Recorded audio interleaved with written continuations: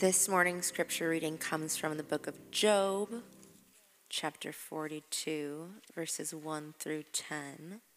And that's in the Pew Bibles on page 446. Then Job answered the Lord and said, I know that you can do all things, and that no purpose of yours can be thwarted. Who is this that hides counsel without knowledge? Therefore I have uttered what I did not understand, things too wonderful for me which I did not know.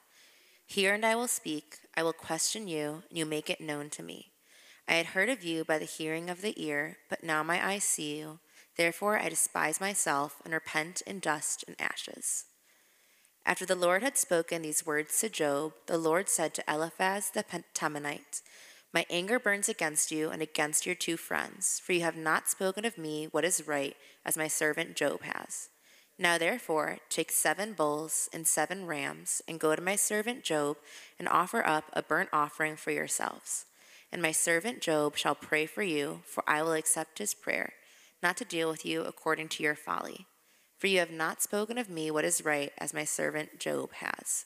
So Eliphaz the Temanite, and Bildad the Shuhite, and Zophar the Naamathite went and did what the Lord had told them, and the Lord accepted Job's prayer.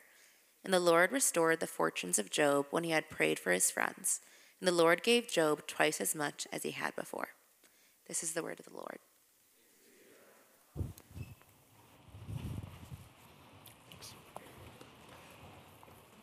Good morning, everybody. How you all doing? I hope you're able to make it to the family movie night. If you were here for the announcements, Nigel gave the announcements, and I got to say, I've never seen anyone more excited about the sound of music than Nigel. In staff, he just goes on and on. We have a staff text thread, and he just continually talks about how great Julie Andrews is. I mean, it's fantastic. So you should come just to watch Nigel enjoy the sound of music. Good to be there. So, any case. But for now, we continue on in our sermon series, The Joy Set Before Us. We're exploring the various pathways to joy.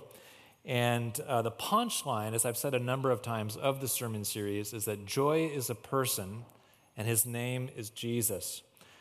And the more, therefore, we encounter the person of Jesus, the more we will encounter joy. I'm thankful to Pastor Manfred for preaching a great sermon last week on the connection between joy and gratitude. And this morning we look at the connection between joy and suffering. And for that, we're going to be turning our attention to the book of Job. And no other book in the Bible addresses the issue of suffering quite like the book of Job. But if you've ever tried to read the book of Job, perhaps you found it a bit perplexing to make sense of. And it can be hard to make sense of the book of Job because the book of Job is trying to make sense of a hard reality. The reality of the disconnect between God's promises and our experiences. How do we make sense of God's promises when they don't match or seem to match with our experiences? That's the great question that underlies the book of Job.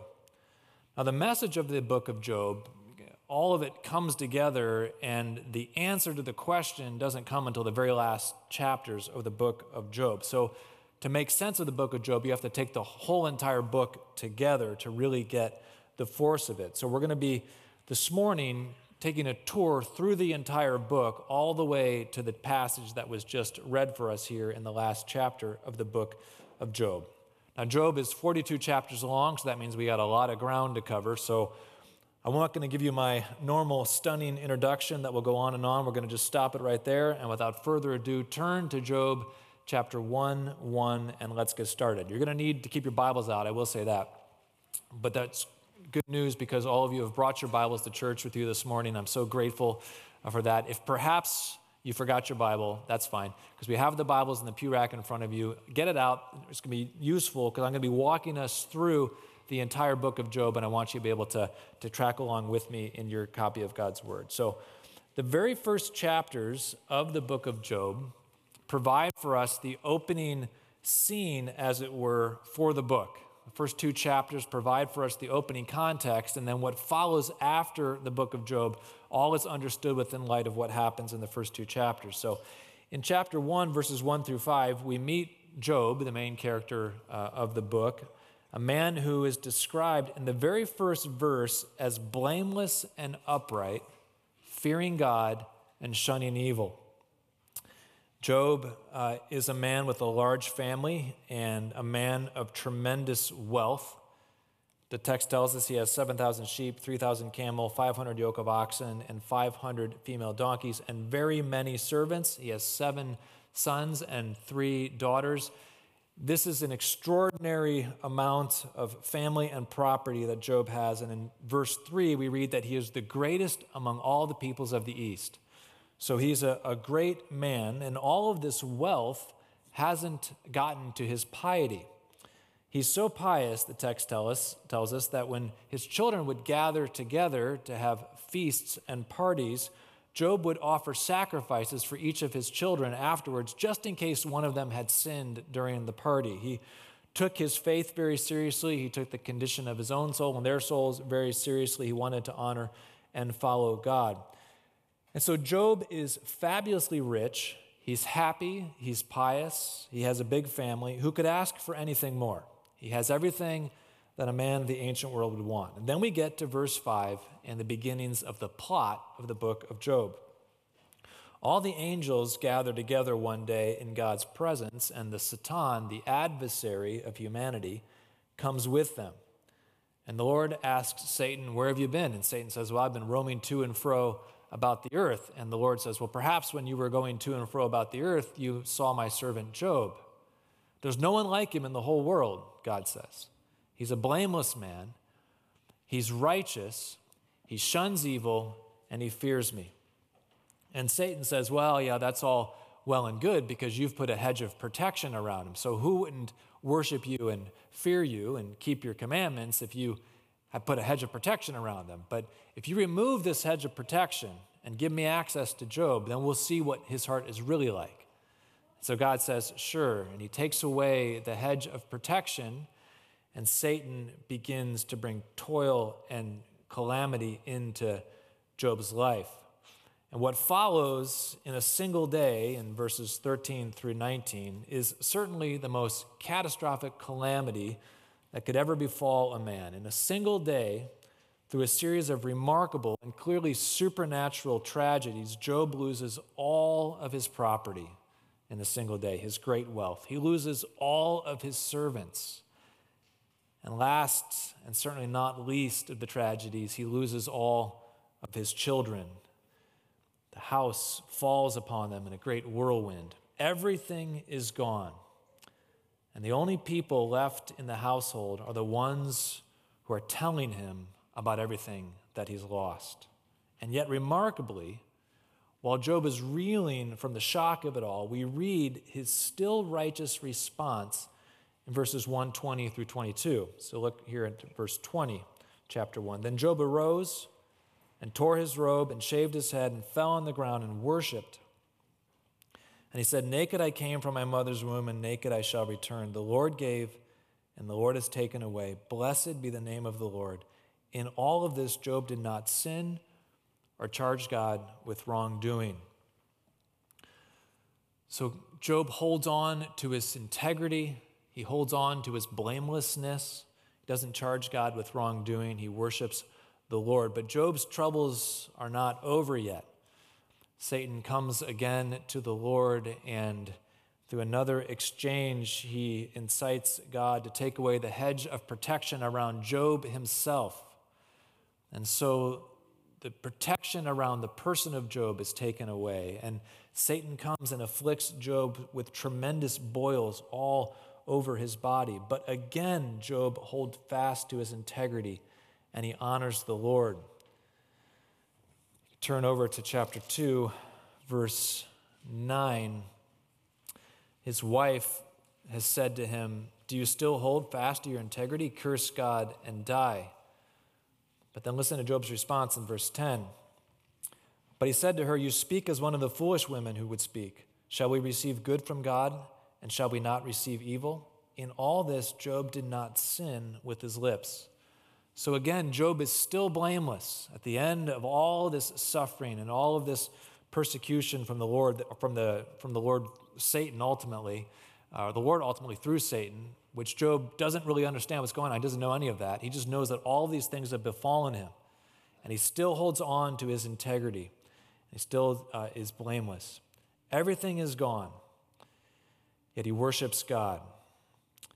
And then Job's friends come to him in verse 11, his three friends. They've heard of his tragedy and his calamity, and so they've come to try to comfort him. But when they get there, they are so dismayed at the sight of him, the loss of all of his property, all of his wealth, his physical boils.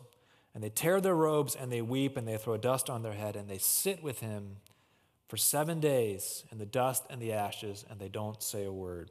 So that's the opening scene of the book of Job. Job in ruins, sitting with his friends in the ashes, pain and misery too deep for words. All right, now before continuing on with Job's story, I want to make 3 observations about Job's and his friends' theological framework that's going to be important for understanding the dialogue that's about to take place, because in the coming chapters, there's going to be an extended dialogue between Job and his friends. And in order to understand what's going on in the dialogue, we need to make sense of the theological framework or the theological world in which Job and his friends are living. So first, at this point in the biblical story, the biblical history, God has not revealed the hope of the resurrection or the life to come. We've talked about this in other sermons and other contexts, but it's helpful to always remember this backdrop when we're reading in the Old Testament, particularly before the coming of this news about the resurrection. For those that lived prior to the word about the resurrection to come, everything was very murky and shadowy about the afterlife. As far as they knew, when you died, you went into the grave, and that was pretty much it for you. Your story was over. So as bad as this story would be for you and I, imagine how much more troubling it was for Job. We, as New Testament believers, at least are able to look to the resurrection as the great day when everything will be made right. But Job did not have the comfort of the life to come. He had to try to figure out how to make sense of his suffering without the hope of the resurrection. Which leads to the second observation, the theology of Job's theology of suffering. In the theological framework of Job and his friends, it was understood that God took care of the righteous and he brought ruin upon the wicked.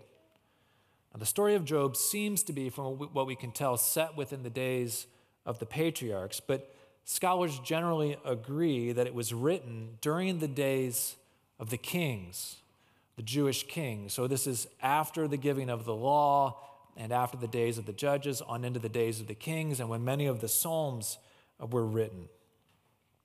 And so here, this means that the story of Job is operating with the same basic theological framework, and we can see this as we move throughout the book of Job, but operating with the same basic theological framework that we find in the Old Testament law and in the Psalms.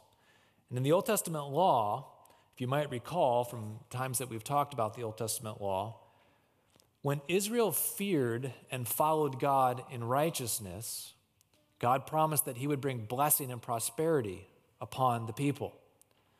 But if Israel were to turn away from God and to not follow his laws and to live lives of wickedness, then God would bring punishment and calamity and ruin upon the people.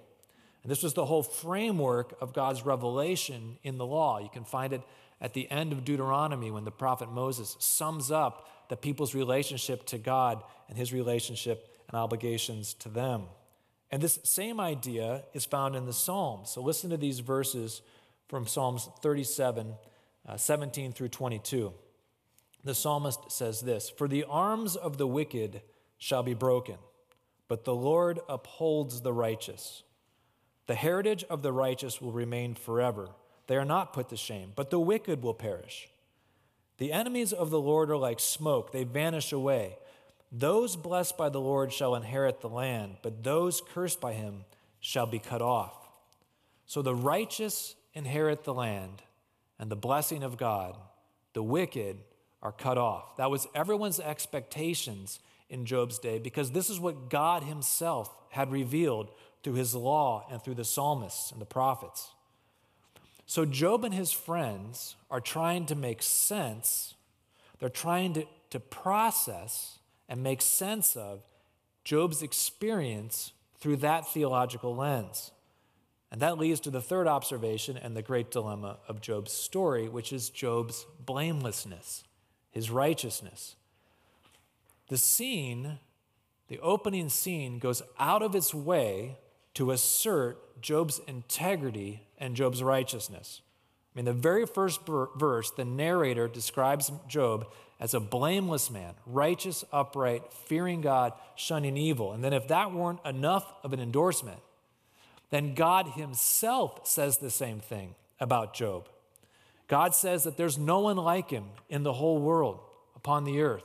And God's own statement about Job is that Job is blameless and upright.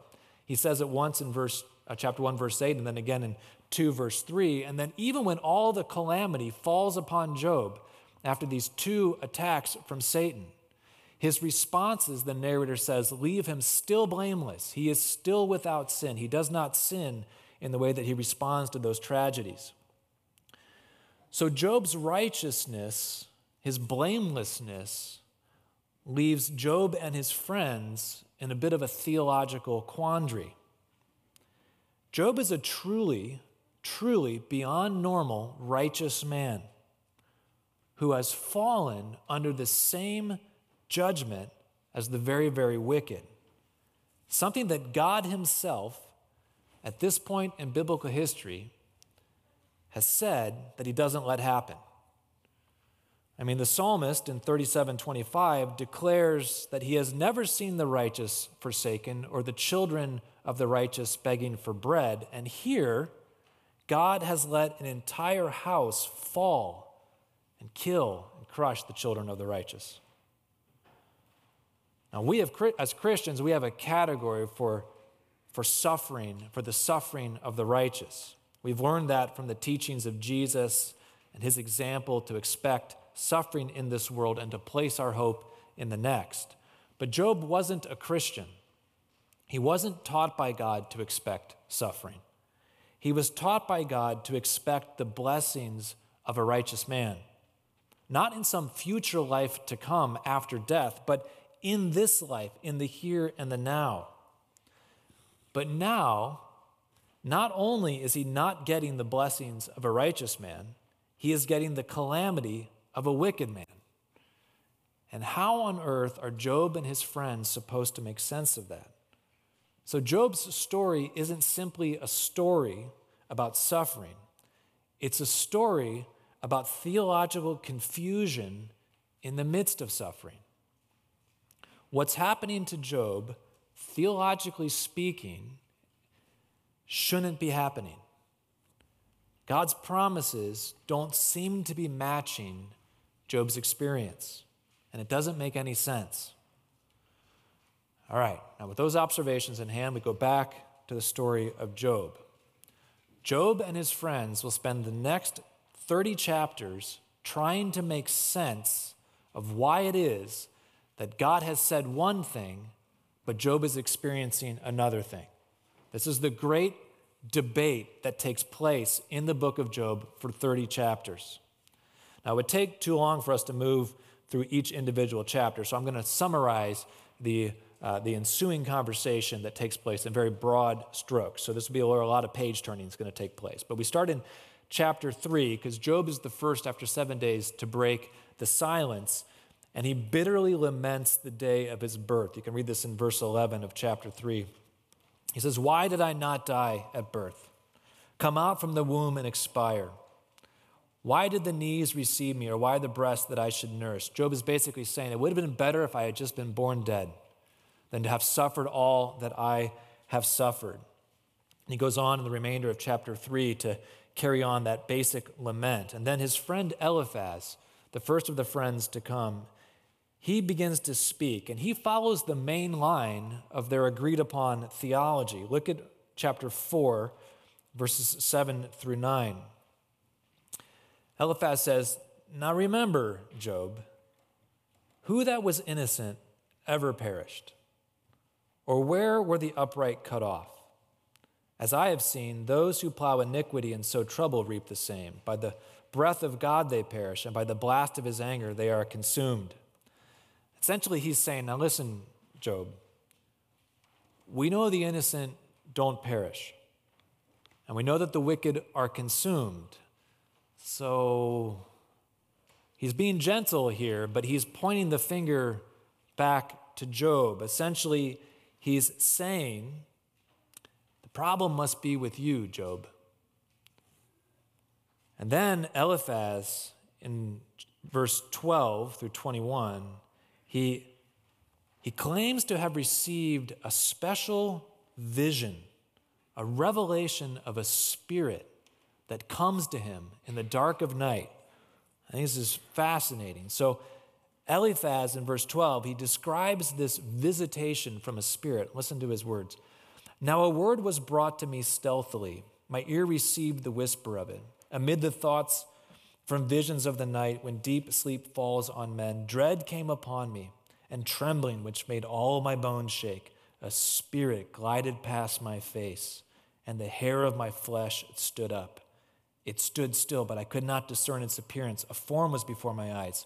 There was silence, and then I heard a voice." So the Spirit is about to speak, and it's going to bring insight about Job's situation. Can a mortal man be in the right before God? Can a man be pure before his Maker? Even his servants he puts no trust, and his angels he charges with error. How much more those who dwell in houses of clay, whose foundation is in the dust, who are crushed like the moth? This mysterious spirit that comes to Eliphaz, that gives him secret revelation, is basically saying Job really isn't blameless.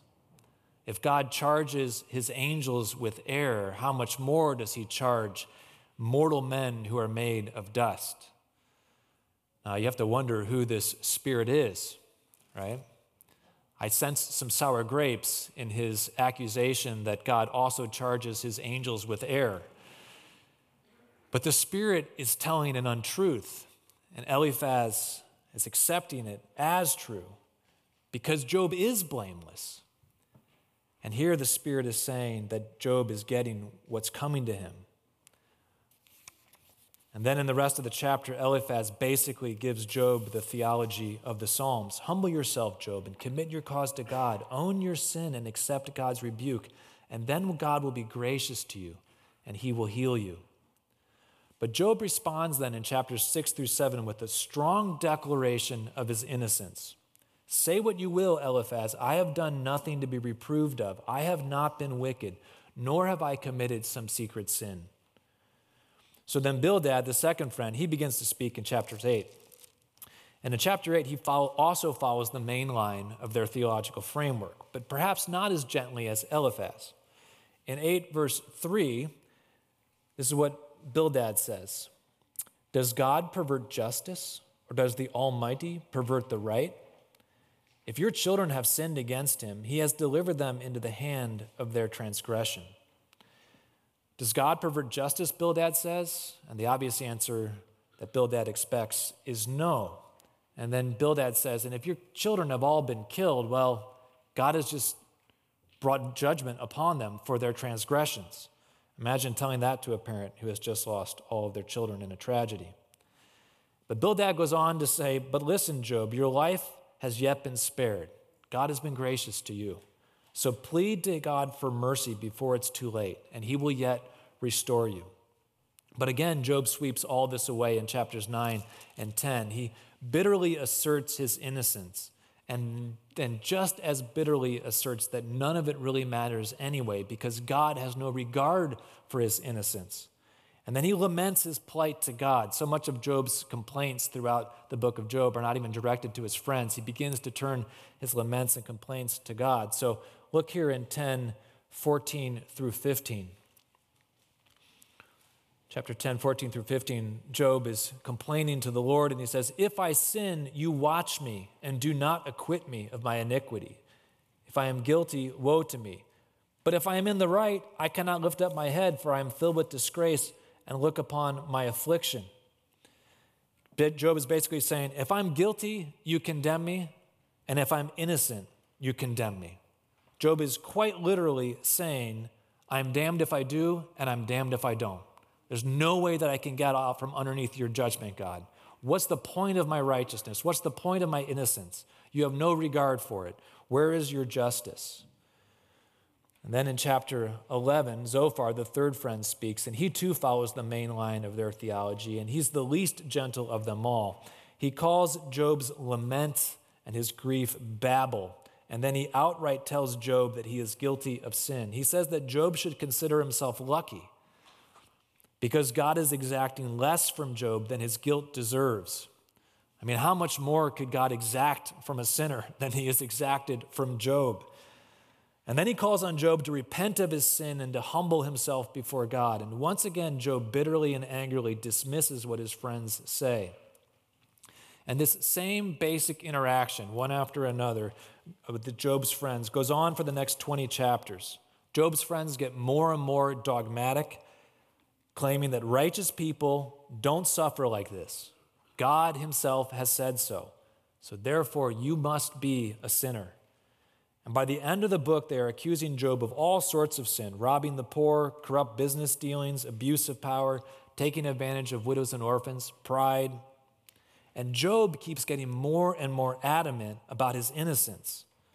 And again, I want to underscore the theological confusion in all of this for Job. His theological framework and his friends tell him that righteous people don't suffer like this. And yet he knows himself to be righteous and he's suffering. And this is Job's greatest pain throughout the book.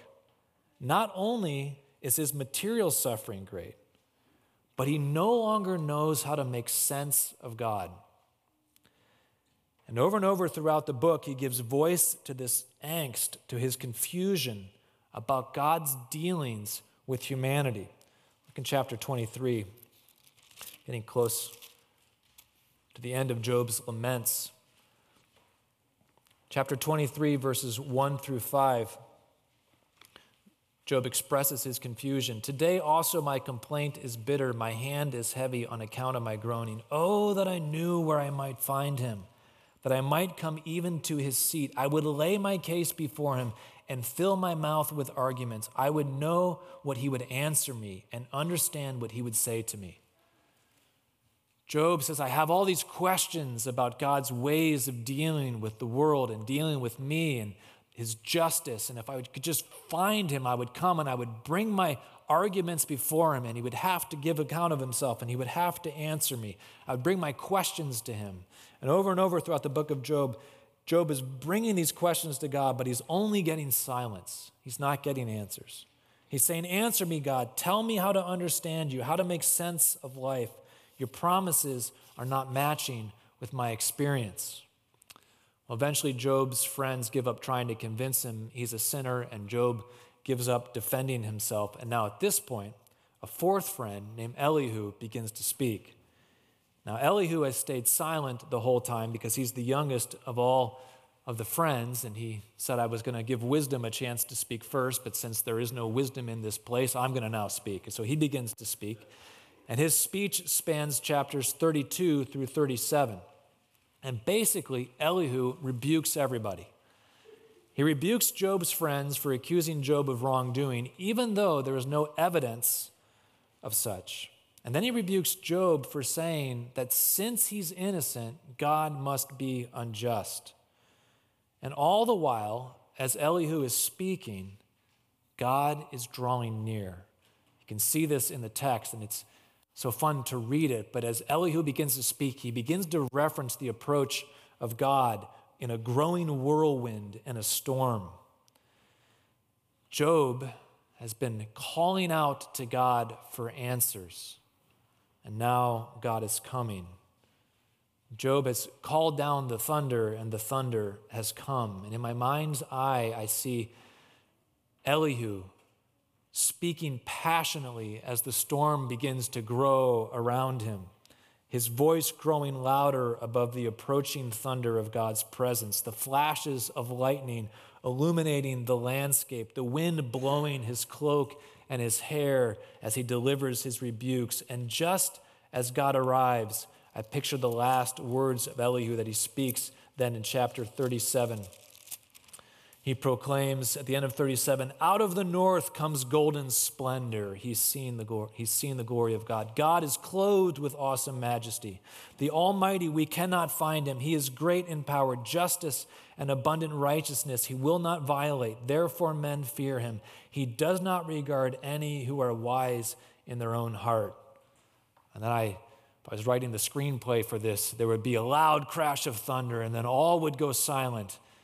And then the Lord would begin to speak.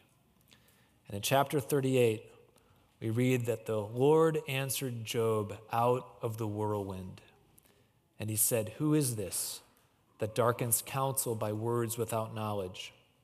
Dress for action like a man. I will question you, and you make it known to me. Note the beginning there of verse 1. The Lord answered Job. The Lord answered Job. Job had questions, and God had answers. But what follows, the remainder of chapter 38 and on, is a steady barrage of divine questioning. So listen to this sampling here from chapter 38. Dress for action like a man. I will question you, and you make it known to me. Were you there when I laid the foundations of the earth? Tell me if you have understanding. Who determined its measurements? Surely you know. Or who stretched the line upon it? On what were its bases sunk? Or who laid its cornerstone when the morning stars sang together and all the sons of God shouted for joy? Or who shut in the sea with doors when it burst out from the womb, when I made clouds its garment and thick darkness its swaddling band, and prescribed limits for it and set bars and doors and said, thus far you shall come and no further. And here shall your proud waves be stayed. Have you commanded the morning since your days began, and caused the dawn to know its place, that it might take hold of the skirts of the earth and the wicked be shaken out of it? It is changed like clay under the seal, and its features stand out like a garment. From the wicked their light is withheld, and their uplifted arm is broken. Have you entered into the springs of the sea, or walked in the recesses of the deep? Have the gates of death been revealed to you, or have you seen the gates of deep darkness? Have you comprehended the expanse of the earth? Declare if you know all this. Where is the way to the dwelling of light, and where is the place of darkness, that you may take it to its territory, and that you may discern the paths to its home? You know, for you were born then, and the number of your days is great. Have you ever entered the storehouses of snow, or have you seen the storehouses of hail, which I have reserved for the time of trouble, for the day of battle and war? What is the way to the place where the light is distributed, or where the east wind is scattered upon the earth? Who has cleft a channel for the torrents of rain, and a way for the thunderbolt, to bring rain on a land where no man is? And on it goes for 4 chapters. The Lord asked Job to explain the cosmic wonders of the natural world, the hydraulic cycle, the ocean depths, the animal world, the might and power of the great sea creatures. And finally, he asks Job to explain Leviathan, the greatest of all the creatures that God has made. And the questions come without relent until we get to chapter 42 and Job's response. And this is what was read for us this morning already. Then Job answered the Lord and said, I know that you can do all things, and that no purpose of yours can be thwarted. You asked me, who is this that hides counsel without knowledge?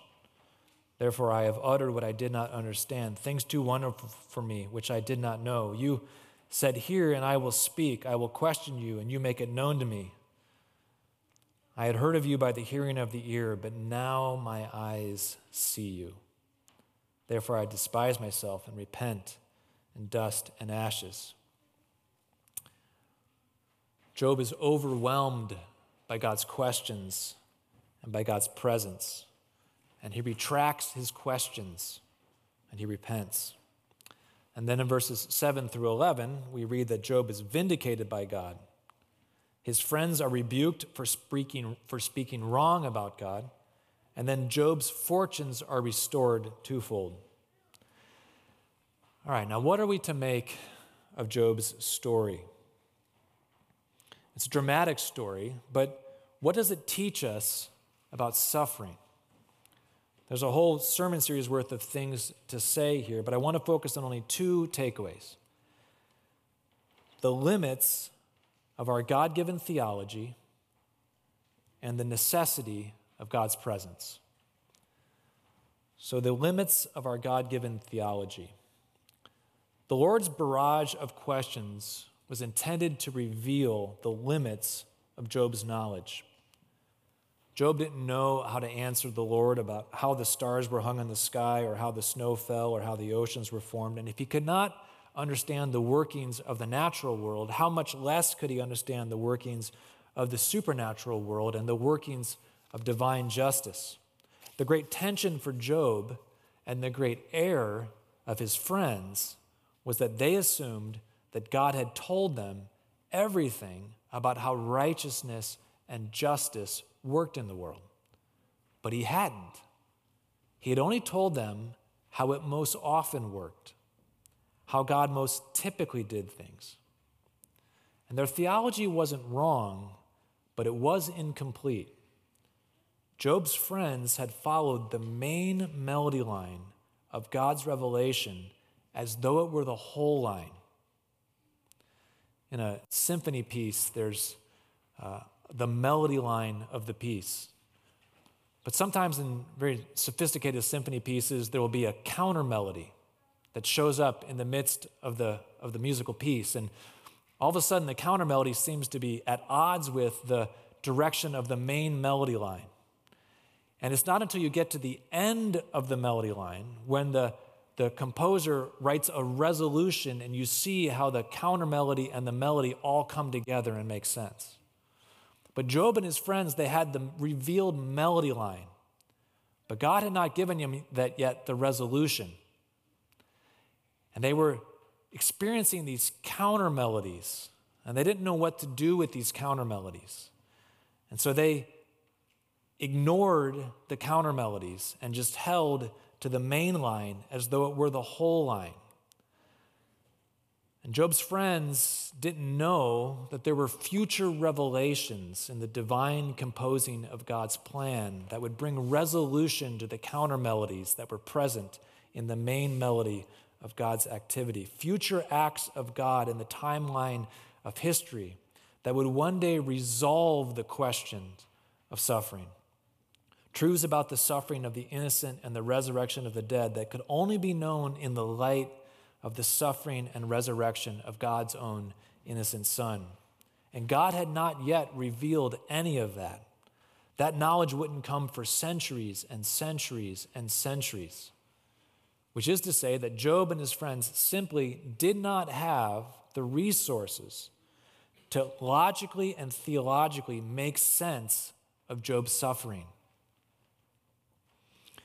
And that's because God had not yet given the resources to logically and theologically make sense of Job's suffering. And the great error of Job's friends was that they left no room for mystery.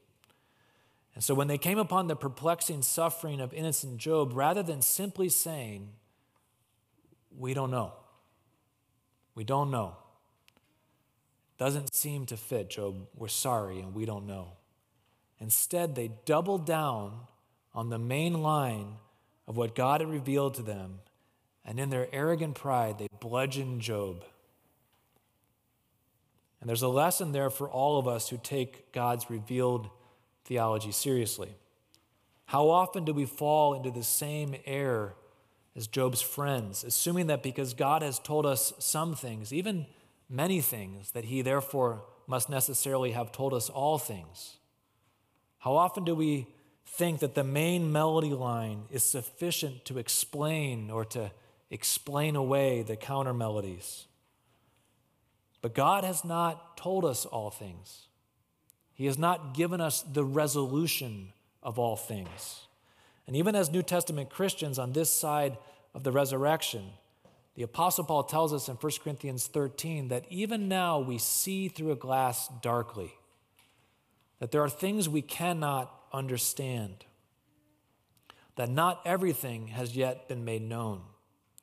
We have more resources to make sense of suffering than Job did, but even so, we still face the confusion of the experience of when God's promises don't seem to match with our experiences. Maybe that's you this morning. Do you have questions about suffering? Do you have doubts about God's justice and about God's goodness?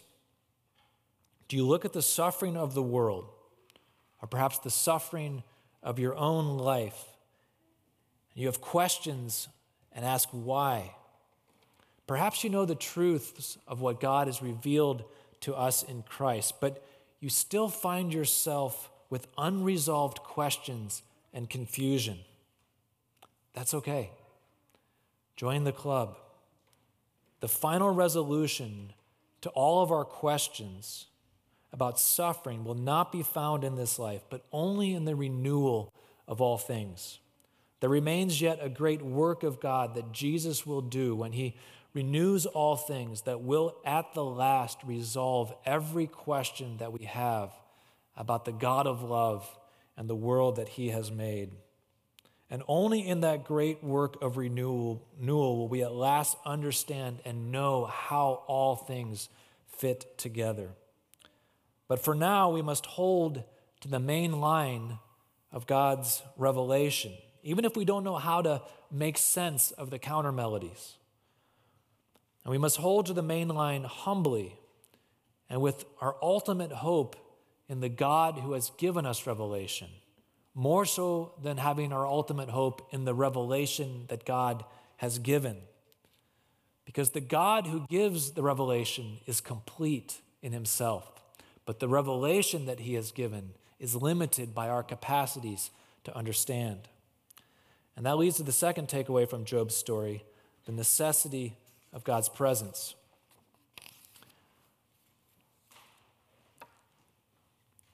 Look back at what Job says in 42, verse 5. He says, I had heard of you by the hearing of the ear, back before all of this started. I had heard of you. I knew of you. I had information about you. I had heard of you by the hearing of the ear, but now my eyes have seen you. Now I have seen you. The ultimate resolution to Job's questions was not God's answers, but God's presence. When God came to Job, God didn't explain anything to Job. He didn't tell Job about the challenge with Satan. Listen, Job, there was this thing going on up in the heavens, and would that have mattered anyway? Would that have given you comfort? It wouldn't have given me comfort. And God didn't come and explain to Job the complexities of theodicy or justice or righteousness or suffering. The only answer God could give to Job sufficient for his suffering was himself. He came to Job and he said, find your peace and your answer in me.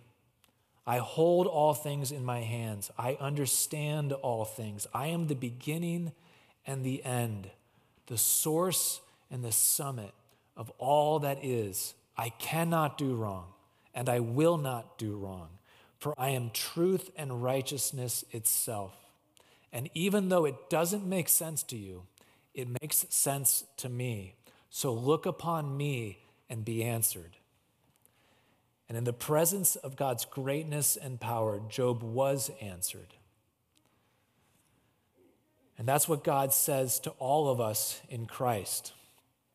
He has sent Jesus not to give us an explanation, but to give us himself. Because the only answer for human suffering, the only answer for human existence is the person and presence of God in the face of Jesus Christ. The God who in his Son has entered into our suffering. We don't find our peace in the idea of God. We don't find our peace in the truth of God. We don't even find our peace in the theological content of God's revelation. We find our peace in the presence of God himself. So are you suffering this morning? And I know that some of you are.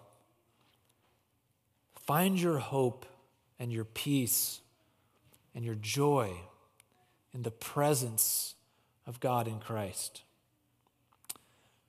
Perhaps like Job, you are having trouble finding God. Then like Job, call out to him in honesty and frankness. Pour out your discontent and your doubt and your confusions to God. He will come to you, just like he came to Job. He's not at our beck and call. He's not a genie in a bottle. But if we call down the thunder will come.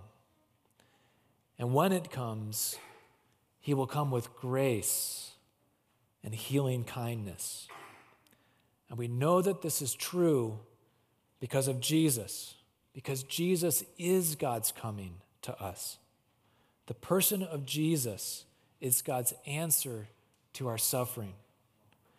Jesus is God's firm statement to a hurting world that he loves us, that he cares for us, and that he is working to renew all things. The ending of Job's story is it's a sign, it's a type, it's a shadow of the ending of the Christian story. Just as God restored all things to Job, so too God will restore all things to us, and then some. Maybe not in this life, certainly not all in this life. But when we hold to Jesus, when we behold the presence of God in the face of Christ, we will know that whatever the future holds for us, it will be, in the words of Jesus, a good measure, pressed down, shaken together, and running over. So whether you're in a season of suffering this morning, or perhaps you're just trying to make sense of life, let me point you to the person of Jesus, to the presence of God. Maybe as you listen to it this morning, you have a hard time understanding how the presence and the person of God could be the answer for all of your questions. And all I can say is it's because you haven't seen him yet. Because once you see him, you see that he is the answer to all things. And it makes sense to you that it doesn't make sense. But somehow he himself contains the truth of the whole universe in his presence and his person. So I encourage you, I exhort you to find and to keep seeking after Jesus in the midst of your suffering. It took Job 30 chapters before God showed up, and a lot of lamenting. And it may take you 30 chapters of lamenting to find Job, but don't despair. Keep seeking after God, and he will reveal himself to you in the face of Christ. Father, thank you that you've given us Jesus in the midst of our confusion and despair, and thank you that you didn't try to sit us down and explain the algebra, the trigonometry of how justice works. Our eyes would just glaze over. It wouldn't make sense to us. What we just need to know is that you know. And we need to see you in your glory and in your goodness and in your kindness in Jesus, and that will be enough for us. So Lord, I pray for any here this morning who need a fresh glimpse of you or perhaps a first glimpse of you. May you reveal yourself to them and show them how you yourself are the answer to all things. And may they find their answer in your Son. We pray this in his name. Amen.